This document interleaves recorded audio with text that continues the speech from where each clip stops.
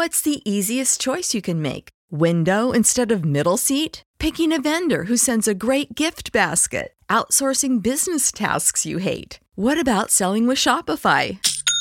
Whether you're selling a little or a lot, Shopify helps you do your thing, however you cha-ching. Shopify is the global commerce platform that helps you sell at every stage of your business. From the launch your online shop stage to the first real-life store stage, all the way to the did we just hit a million orders stage. Shopify's there to help you grow. Whether you're selling scented soap or offering outdoor outfits, Shopify helps you sell. Wherever and whatever you're selling, Shopify's got you covered. Sign up for a $1 per month trial period at shopify.com/try. Go to shopify.com/try now to grow your business, no matter what stage you're in. Shopify.com/try.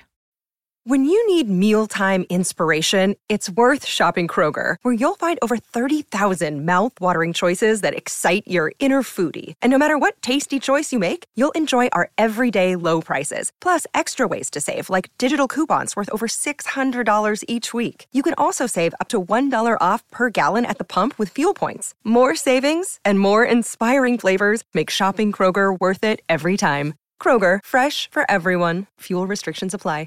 Hi, welcome to Salon Sleuths. We hope you enjoy this podcast. We're here to investigate everything that could possibly be talked about in a salon with real clients, with real stories. If you like us, be sure to subscribe. So, Leslie, you're going to go first today with your story? I am. All right, this is exciting. It's an old story, but it's good, and it's local, and I did not know it when I went into it. So I just Googled, missing persons, cold case, and I found this one, and I thought it was interesting because it said Vancouver, and I didn't know at the time if it was Vancouver, British Columbia, or if it was Vancouver, Washington, and it happened to be Vancouver, Washington. It's actually about an hour's north of us, and have you ever heard of Fly Creek? No. Probably. No. It's very small, but it feeds off of Lake Merwin. There's a lot of people who have like houses and stuff around it. It feeds from there. And it's this beautiful stream. It's really wooded and the water sounds like at certain times a lot of people do kayaking and stuff through there, but it's not well traveled because it's kind of, at least it wasn't back in the 70s. When I did some research, there are some photos and stuff, but it doesn't look like it's like an open area. The water looks kind of rough in certain areas. It feeds from Lake Merwin, like I said, and to Yale Lake. The two of them kind of come together, and at the point is where it feeds off from the Fly Creek. And then it's about 54 miles from here. Like I said, it's very woodsy. It's not somewhere like you would take a picnic to unless you were specifically going to kayak or do some sort of other water sports, fishing or something. Back in February 24th, 1980, a father and son went looking for gold, like panning for gold. And they came across a shallow grave and some partial remains. And the only thing that was left was a full skull, and it had long brown hair attached to it, but all the teeth were in perfect condition.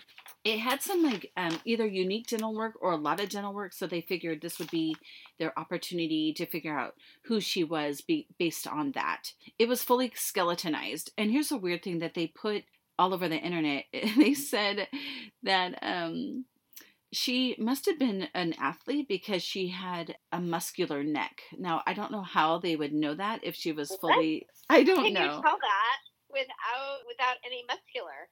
I have no idea. How can they tell that from the bone? The density of the bone, sometimes thicker or more dense. I have heard that before. They have like athletic build. They know that from their bones, like how...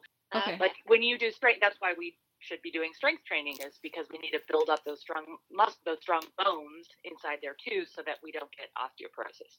Okay. Okay. Well, that makes more sense. I thought it was silly, but maybe it really isn't. But she had a bullet wound to the back of her skull. She was missing her torso and her hands, but given she had been there for quite a while, things could have been moved around. But she was between the ages of 13 and 18 years old. At the time, they believed that she was either Hispanic or Native American. The Clark County Sheriffs had no idea who she was, and there was a detective, and her name is Lindsay Schultz, and she never gave up on her, and she had kept her DNA. And years later, Mrs. Schultz sent the DNA sample to Parabon Nanolabs, and they are known for phenotyping services. Yes. I've seen this before. And this helps determine what she would look like her hair color, which they knew because they had, but her eye color, her skin color. And then they worked with investigators for genetic genealogy for any leads. After 40 years, this is like so long ago, they were able to identify a family member in that tree. She was a little nervous to call because of, cold calling a family member and being like, hey, so we have these bones for 40 years.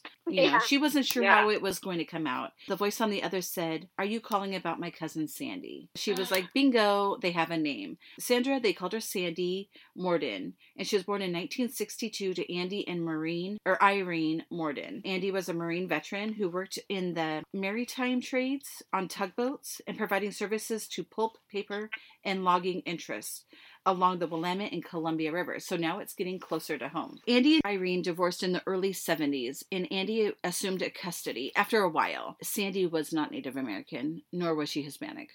She's just What year were Leslie, what year were the bones found? 1980, and they were there for about a year and a half. She hadn't been gone too long, but long enough that nobody had claimed her or put out like what they thought a missing report.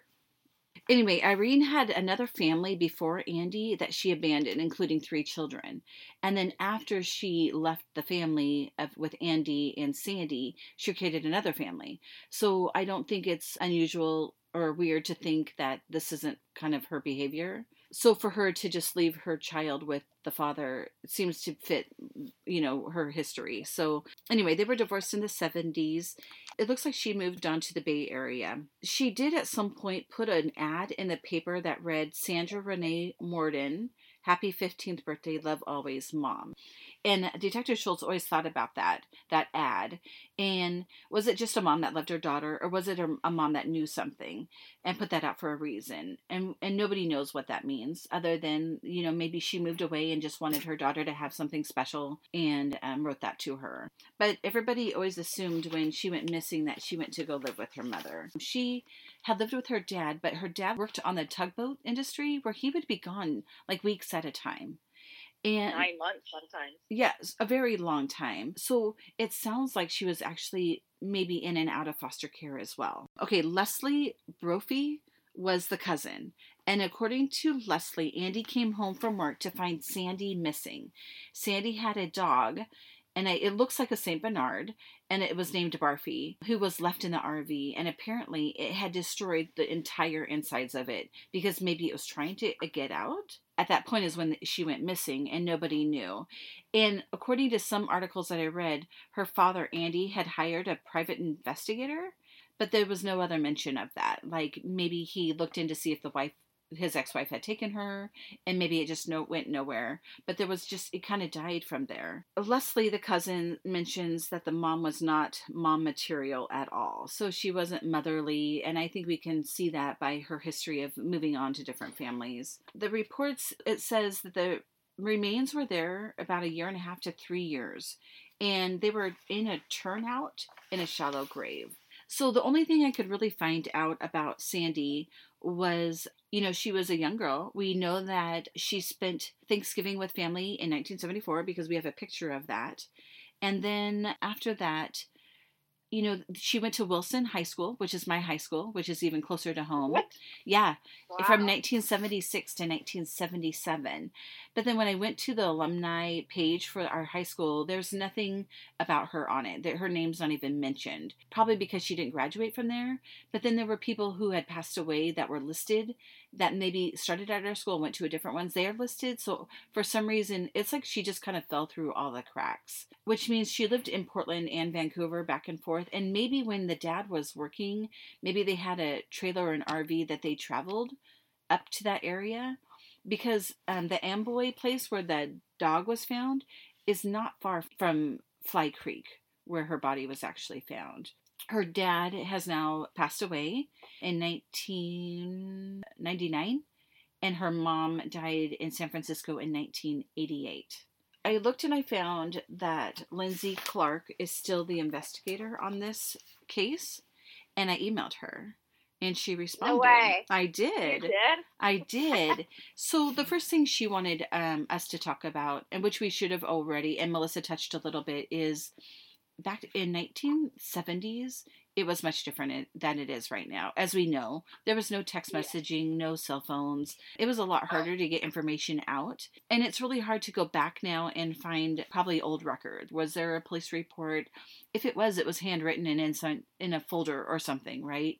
There's a lot of information that we don't have because it was so long ago. But she did want us to keep in mind to be respectful of the family and to not draw conclusions, to kind of keep that in mind when we're talking about this case. In any case, right? So then I asked a few questions. Do you know her last known address? And do you believe that she was going to Wilson when she went missing? Because I thought maybe then one of her classmates would remember that she went missing, to where maybe we start tagging people in Facebook and stuff about this podcast that would strike up some memories. And she said many of those details were in the media release. We know that she was back and forth between Vancouver, Salmon Creek, and Portland Wilson High School areas. So she could have been around this areas, and it's, if we can just draw awareness, maybe we specifically won't solve the case, but maybe it will help spark some memories, and then people will be like, oh, that's so weird. I do remember that she went missing, but this is what I remember. Or at least a better timeline. So hopefully this will help spark some ideas. I did see that I had an article that mentioned Andy came from work to find their dog destroy the RV with Sandy missing. Can you tell me where the RV was? And she said she believed it was in the Vancouver area, but that she didn't know. And considering the RV was easily mobile, so it could be anywhere, really. But you said it wasn't far from the creek. Well, there was a report that it was in Amboy. And then, but I don't know if that was an address. Was that just a place that they were at with the RV? Again, there's different conflicting, depending on where you look for like resources on this, there's conflicting information. So I did at one point see that it said Amboy, which I believe is close to Fly Creek, or at least in that general area. But it sounds like they bounced around a lot. And it could be because of foster care. Maybe she went to Wilson when she was in foster care, but when she went back to Vancouver, I mean, I have no idea. I'm just totally guessing at this point. I can't imagine they would send her across state lines with foster care. I think they would keep her in. Yeah, you're right. Yeah, Washington. you're right. I don't think they'd go across state lines. But, I think it's really hard when kids like that are bouncing around because people aren't surprised by the fact that they just are gone one day. Right. I know that even when I was growing up, there'd be kids that were in and out and, oh, they're back. And, it just was so common that you wouldn't have worried if they didn't show up to school. Right. So I think it's harder to keep track of people when it is in that circumstances, and nobody knows to be worried or upset or, wonder where that person is because, they're just gone again. So when she was discovered missing to when the bones were found, I've read some reports say about 1.5 years. And so in that 1.5 years, he assumed that she lived with mom, but he did hire a private investigator at some point to look for her. And then there was nothing. He ended up passing away in that area, but I don't know. Okay, but when the bones were found, right, in 1980, 1.5 years later, let's just say, they never connected the two, that could be his daughter. Like, how did he not put those two together, or didn't want to believe it? Like, I have no idea how those two weren't linked back then. Again, we're relying on newspapers, we're relying on a different media than we have right now. But I don't know, or maybe he moved. I don't know why they didn't connect the two, but it wasn't until 40 years later did they realize who she actually was. So, like her composite picture, and because they thought she was Native American or Hispanic, maybe that's why he didn't believe that she was his daughter. Why was she not? She was not Hispanic or Native American? No. Oh, okay. Yeah. So I think maybe he just figured, oh, that's different. And, technology, we didn't have the DNA like we do right now. Yeah. So I think it was a little bit more difficult to track that kind of stuff. Do they know, when was the last time she was seen alive versus when the dad realized she was missing? Well, was it like days, months? I think it was like a 2-week stint that he was gone, but we don't know at what point did she go missing. The dog had destroyed the trailer. What happened in that time? Yeah. Did a neighbor know that she was by herself? She's a young girl. And did somebody come in? Like, she was obviously murdered. She was shot in the head and put in a shallow grave in a turnout. Did she have friends? I have no idea. I mean, she must have had friends all along, but, you know, you might not have any close relationships when you're moving quite often. Yeah, she looks like a totally 70s girl. But, like, if you see her dad, he looks like a total normal dad, like from the 70s. Yeah. He looks happy. He looks like somebody we would all be friends with, you know, and she was just, you know, 10 years older than us. Anyway, that's my fun case. And I liked it because it was local. And I didn't even know it was. I do have to say, though, she doesn't look like she has an athletic neck. Oh, but I do need to say this, too.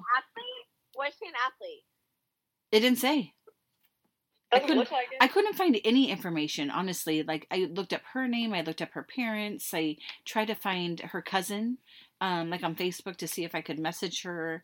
And it didn't appear that she was on, or maybe her name is different. But I couldn't find her to message her. She had, she mentioned that she had some old pictures of her, but other than that, she always wondered what happened to her cousin Sandy. So it wasn't like a family mystery, maybe, that she was missing. They just, you know, I think her mom was estranged from the rest of the family and wasn't in communication, and everyone just assumed she was with her, I guess. Anyway, so if anybody has information about this case, or knows somebody who is from the area that might remember something, Detective Lindsay Schultz, LINDSAY .Schultz, SCHULTZ at clark.wa.gov. That's her email. Is she still actively, like, investigating this? Or well, it's a cold case. It sounds like she's an investigator of that sort. She did respond to me about it, and she says she's always happy when people do, you know, talk about the case. But she also wanted just to make sure that we knew that times were much different back in the 70s. All right, Leah. Is it my turn? Let's hear it. Okay, I actually have two different cases that are kind of similar. The first one is, we're going back to the 80s. We're going back to 1986. A boy by the name of Jeremy Bright disappeared. He lived in Grants Pass, but he was visiting family in Myrtle Point, which I don't totally know exactly where that is. He actually disappeared from the Coos County Fair. I read about this one. So and it's actually an Unsolved Mysteries, which I didn't get a chance to watch it, but it was a case on Unsolved Mysteries. But he and his sister, which his sister's name is STE, is the spelling of the name. He was visiting his stepdad. His mom was not there. So I don't totally get, like, the relationship with the stepdad and the mom, like, why they weren't living together or where the mom was. Because it kind of sounded like the stepdad lived in the place where he disappeared. On Wednesday the 13th, he went to the Coos County Fair with his friend. And that day he called his mom, Diane, from a payphone, who made plans to pick him and his 10-year-old sister up in Myrtle Point, is where they were staying, on August 15th. Later that day, Jeremy met with his stepfather at a tavern owned by his grandmother and was given money to attend the fair the next day. That was the last time he was seen by the stepfather or the grandmother. So this is a little bit important because I don't know why the grandfather and the grandmother, or the stepfather and the grandmother, just let the kid roam. He was 14. They let him roam without checking in with him, I guess. I don't know.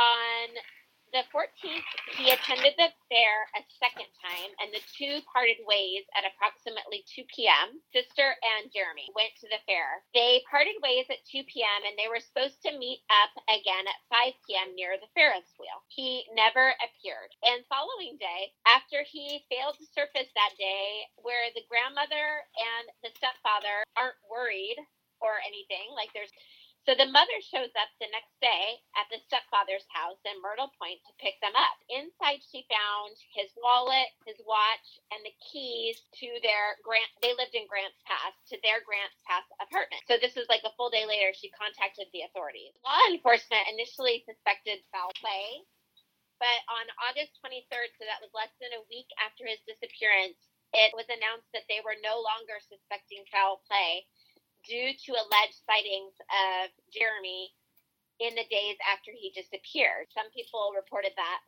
and other people, like law enforcement, believe that he may have run away with the carnival. Several individuals reported that they witnessed him being forcibly removed, including his sister, I guess, said that she reported him being forcibly removed by a man near the fairground Ferris wheel between 1 and 1:30. There were other rumors that surfaced that Jeremy, who had a heart murmur, he had attended a party and that it had been laced with like a drug, and that other people had reported, that he had fatally overdosed. And this was another strange rumor that he had been accidentally shot while he was swimming. People tried to nurse him back to health at like a remote cabin, but then he died. He succumbed to the wound. But we don't know that's for sure. That's just like a rumor that happened. That was just like a rumor about it. Basically, he has never been found. There was suspicion that a former babysitter, there was a guy by the name of Terry Lee Steinhoff,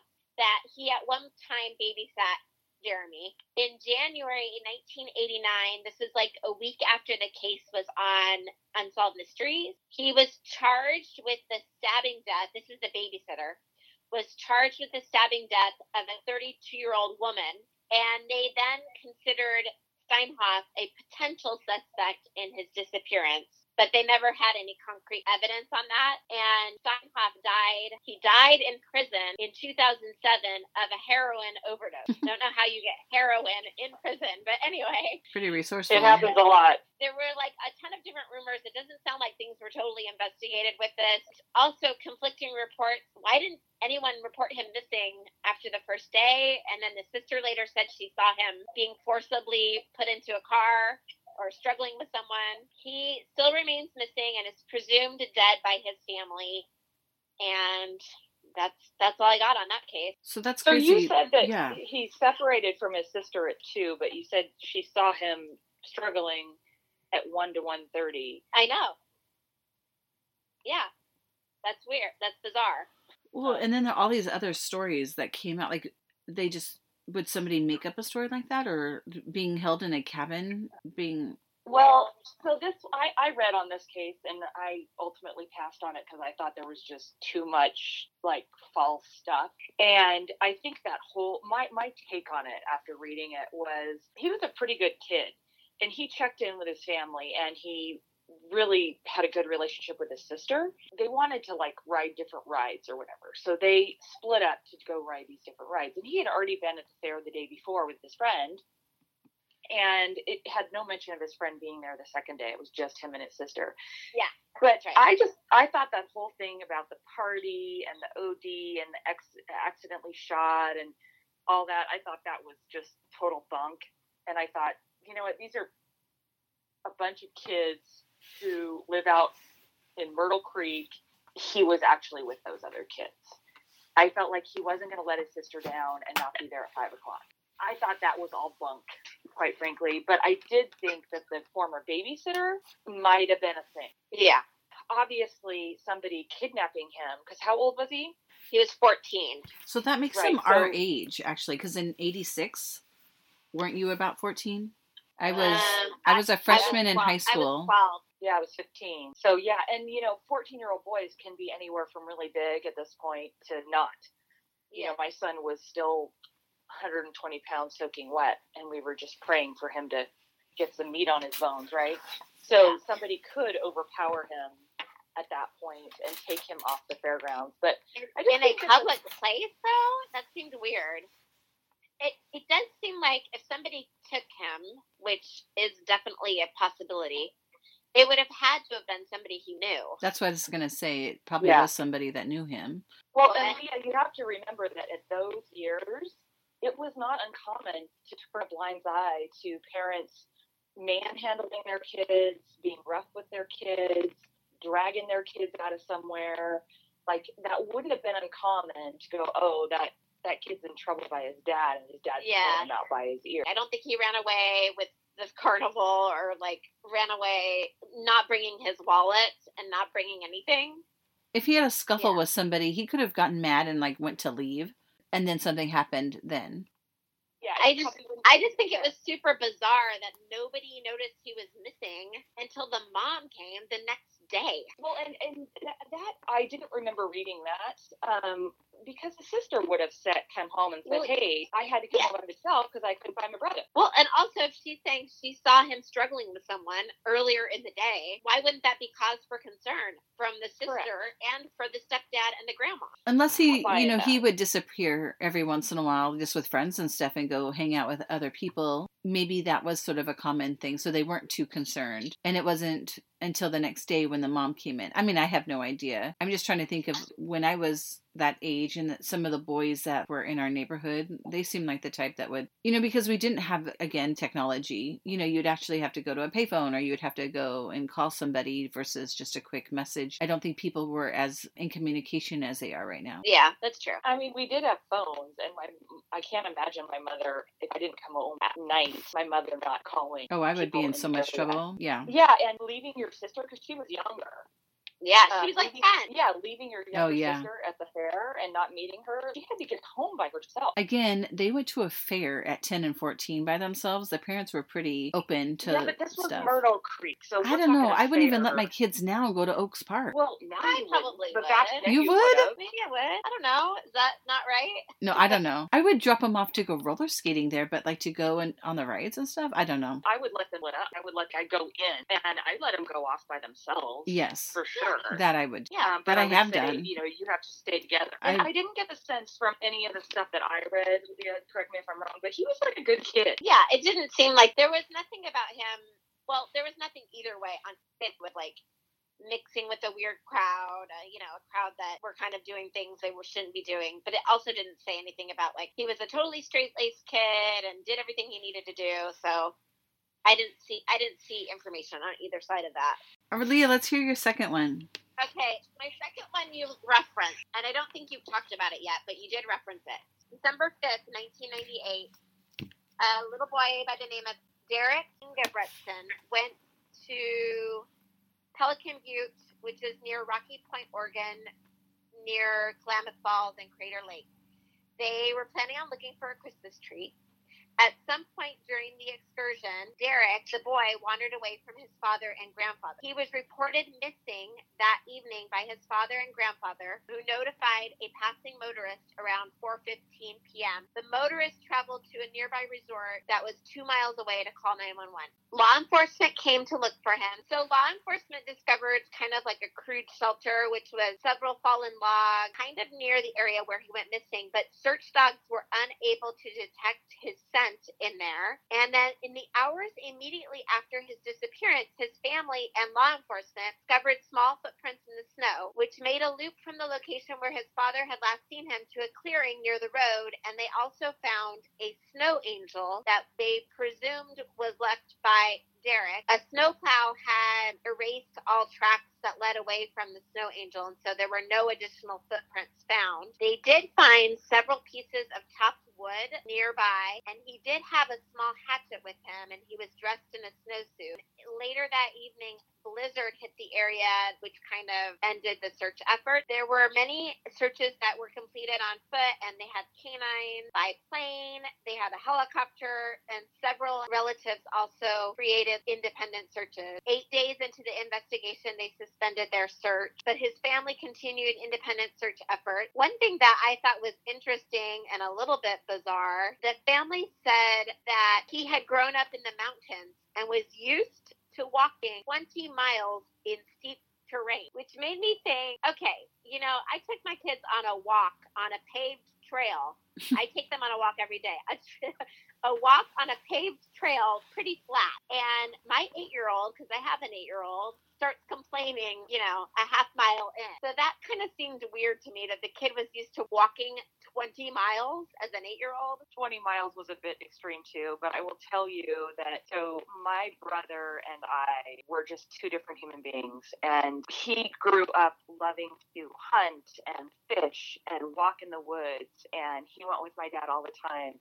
He loved to cut wood. I thought it was literally like sticking toothpicks underneath my nails to have to cut wood and carry the wood with all the slivers. And I would never be caught dead hiking in brush, in the rain, by the way, because hunting only occurs in the rain, it seems like. For staying out in an RV in the woods to hunt, like, that's just literally my worst nightmare. So, but my brother, at 8 years old, actually, I think he was 6, when we were cutting wood, and this is just a total tangent off subject, but he wanted to use a handsaw. And when I had a 6-year-old, I was like, really? Now I'm thinking my brother was 6 and my parents gave him a handsaw. Well, he full on did cut his finger. He cut a ligament in his finger and he had surgery. Oh my God. Right? But this is my brother. Like, was the kind of kid, probably like a lot like that kid. Like, he loved being in the woods. I thought 20 miles was a whole lot, but I could see how if this was this kid's jam, he would be in the woods for a long, long time. So, that's totally my oldest son. He's that kid, no doubt. There was one other report of a witness claimed to see an unidentified man struggling with a young boy in the area later during the day that he disappeared. The witness kind of ignored the event. They assumed that the man was the boy's father. And then there were additional reports made of an unidentified man driving a 2-door Honda. They had a little bit of evidence, I guess, asking people for directions in the forest that day. I think there's more to that story because that guy in the car, they actually investigate that guy. Do you have that information? He's been known to actually be a serial killer. Well, I don't have information on that. In 2008, there was a man serving a sentence for raping a 10-year-old boy that was considered a potential suspect in Derek's disappearance. But I didn't have other information on the guy driving the Honda. I think if you dig into that, as I recall, there's actually more to that guy in the Honda. The other part of that story that we mentioned the last time is that the dad, they went back there all the time searching for him. And the dad parked an RV out there and stayed there for months, hoping that the little boy would come back and find his way back. So these parents were beyond distraught to the nth degree to find this kid and search for him. And after I read this one, I was convinced for sure that the guy in the Honda had kidnapped him. Yeah. Gosh, what are the chances you get separated from your family and then you get kidnapped in the middle of the woods? Right. Getting a Christmas tree? That had to have been the perfect storm for the kidnapper, honestly, because to find if that's what happened. Right. To be looking for an opportunity like this. Well, what was he doing in the woods? Like, was he, you know what I mean? Like, why would that guy be out there anyway? How would he have known a family is going to be separated? Or was it just an opportunity? That's what I'm saying. I think maybe he had an inclination to want to do something like this and was waiting for the perfect moment. And that kid was near the road at that point.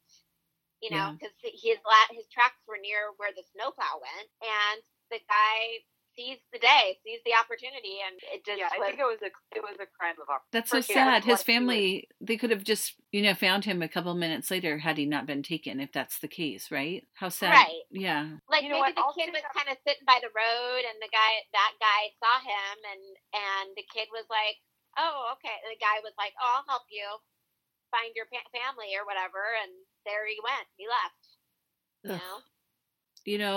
I have a theory about Washington and serial killers and Florida. There's some crazy people up in Washington, and it seems like big things always come from Washington or Florida. This wasn't Washington. This was Klamath. Oh, God. Yeah. Well, forget it then. That's even worse. Well, there is some validity to that because I have seen something about serial killers gravitating or maybe thriving in Washington, like the Northwest, the Pacific Northwest, or something like that. Well, it's so dense. We have so much greenery and dense forest that it's pretty easy to get something lost in there and not find it. I know. You know what? This sounds horrible. I was talking to my running partner the other day about how I hope people don't take advantage of this coronavirus situation because, people could be going missing right now. We don't know, or it's like the 9/11. Yes. it's like those crimes that happened during 9/11, and it was because, everybody was so focused on that, they weren't focused on any other happenings in the world. So people took advantage of it. Yeah. Well, I was thinking about, this is totally off tangent, but like with giving, okay, so people's giving that they normally give, or like to whatever organizations, I was thinking how this is going to totally change.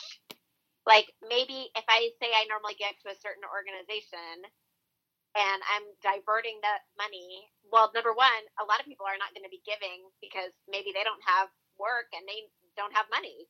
So that's going to affect that. But also, like, their giving that they normally divert to a certain organization might be going to help fight the coronavirus or go help donate protective gear for people or something instead of the organization that they normally give to. So those organizations are going to be hurt too. I think a lot of people are just waiting because we don't know how long this is going to last. Like, we don't know. There's so many other resources out there that, state and governments are, putting out there for us, but nobody knows how long this is going to last to know for people to give extra at this point. Right. Exactly. And how bad it's going to get. Exactly. Yeah. I mean, I know with my job, I'm going to be it's going to be a long set of months if this goes on for a long time, I can't do much work. Okay. So I have another totally off topic, but same genre. Okay. So I have heard and read and everything that you need to have an N95 mask. What is it? To protect you. But then I keep seeing all of these, like Hanes is making, masks for people. And they're asking people to sew masks. Yes, sew masks. Exactly. Yeah. So here's my question. Riddle me this, Batman. How are these going to be helpful masks if they're not N95? That's what my question is. And also I was talking to my running partner about yesterday. Because she was like, those germs are super tiny and they can get inside that mask. That's not, because the official mask, the one that you're talking about, I'm not sure if this is the exact one, but my neighbor is a nurse and it is sealed to her face. It is like a custom mask that seals to her face and that protects, it's almost like a scuba mask kind of thing. That's different. The N95s are those white looking masks. But they do have a little thing over the bridge of your nose to kind of tighten down. But they're a certain, like they don't let certain things through. Like I don't know how to describe that, but they don't allow a lot of air through. So when you are wearing it, you're like, having a little trouble getting this hot air, right? You can't breathe because of the mask. Exactly. You know what I found myself doing in the grocery store the other day? I was totally holding my breath. That's funny. Like breathing as minimal as possible. Like I would hold my breath. Like whenever I get near people, I'd hold my breath. Oh, it's funny. Well, maybe it's compared to like the hand sewn mask versus the N95s that you're talking about would be the difference between like hand sanitizer and gloves. It's still a protectant, but it's not as good as, Yeah, well, that's what I was thinking too. And certainly if you had one on and you were sick, it's going to stop the flow to other people, but it's not necessarily going to stop the flow in to you. Yeah. The particulates, right? Yeah. There's a lot of education that I still think hasn't gone on. Like I was talking to one of my friends last night who works for an oncology office. And they have regulations or instructions on how to take these masks off. You do not touch the mask on the front of the mask because it may have particulates on it, right? You have to take it off with the rubber band around your ear. So you take it off at your ear. You then take that by its elastic and put it into a brown bag, and you roll it up and you put it in the garbage. You do not reuse it. You do not put it down on your neck because anything that's on it then can get on your face and touch your face. Yeah. You mean the nail mask that I use for nails I shouldn't use for like 2 months? Well, I just use that for dust, so I guess it's a little different. I think you're using it for a different thing, but the truth is that if sometimes you don't use it and you sit it because you have it hanging there, it's going to get dust in it naturally, and then you put it on and you're breathing that dust. Yeah, so, you're right. Yes, you should be at least protecting it or getting a new one every once in a while because it's doing you no good. Exactly. Now it's got dust that's landed on it. Sewing masks. I'm like, hey, what are the masks for? Our neighbors, my neighbors are sewing masks. Like Providence is asking people to sew masks, and they're sending people the patterns and stuff. Yeah, I've heard that. Providence put a thing out like that's saying what exactly they need, and I want to say like Joanne Fabrics I think is donating pre-cut fabric for people to just sew. They just need people to help sew them. Yikes! All right, I got a whole lot of questions about that. I think if I was a healthcare provider and helping, I would not want to sew that. Well, amen.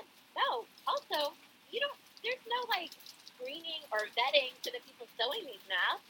Yes. How do they know it's in like a clean environment? They don't know. Thank you. Maybe they have like a sterilizing room or something. You think? Or maybe they can wash them in a washing machine. I don't know. Like, what are those things called? Evoclaves or avoclaves? Where they put it in and the lights and the UV light. Yeah, maybe they have to do something like that. I don't know. I was told that they don't know how long and this is probably totally false, but that they don't know how long the virus can last with the sunlight, like how long it takes. So how long would you have to put that UV thing on them to kill it? I'm sure someone smarter than me knows, but I was told that if you wash those in the washing machine, like on a high temperature. Oh yeah, it's going to kill it. It'll kill it. For sure. But wouldn't that take your mask and make it all like weird looking unless you wash the fabric before and then you got to iron it? Like we all know how that goes. Yeah, maybe. I mean, maybe there's good instructions on this. Are they putting some sort of filter inside of them? No, not from what I've seen. I've seen like the do-it-yourself mask. Like, you know what? Maybe they're giving these people when they come into like the emergency room. Maybe those are the people that are getting it. But not necessarily medical staff. Like it's just a barrier. That's right. Maybe it's for non-coronavirus related medical need. Like maybe people that are having babies and stuff in another part of the hospital. They don't want them to use like the high end. Yes, because they don't have very many of those. Right. So they're not wasting the PPE on the people that do not need it. Yeah. But I know. Well, two things. One of my friends is pregnant right now, and she posted something about how they're not allowing even one birth partner in the room with her when she gives birth right now. Like that's what they're saying. Like her birth partner can't be in there, her husband can't be in there. And the other thing is, my other friend's son had surgery yesterday, and it was outpatient surgery, but they made her go wait in the car while her son was having surgery. Oh my gosh. I know. And it was not a major surgery. It was, like I said, it was outpatient. It was on his ankle. But still, I mean, her kid was having surgery inside a building, and she had to wait outside in her car. Wow. So, yikes. This is crazy times, I tell you. Crazy, crazy times. Yeah. I never thought I would experience anything like this in a first world country like this. No. China, I think everybody was just oblivious to it, kind of thing.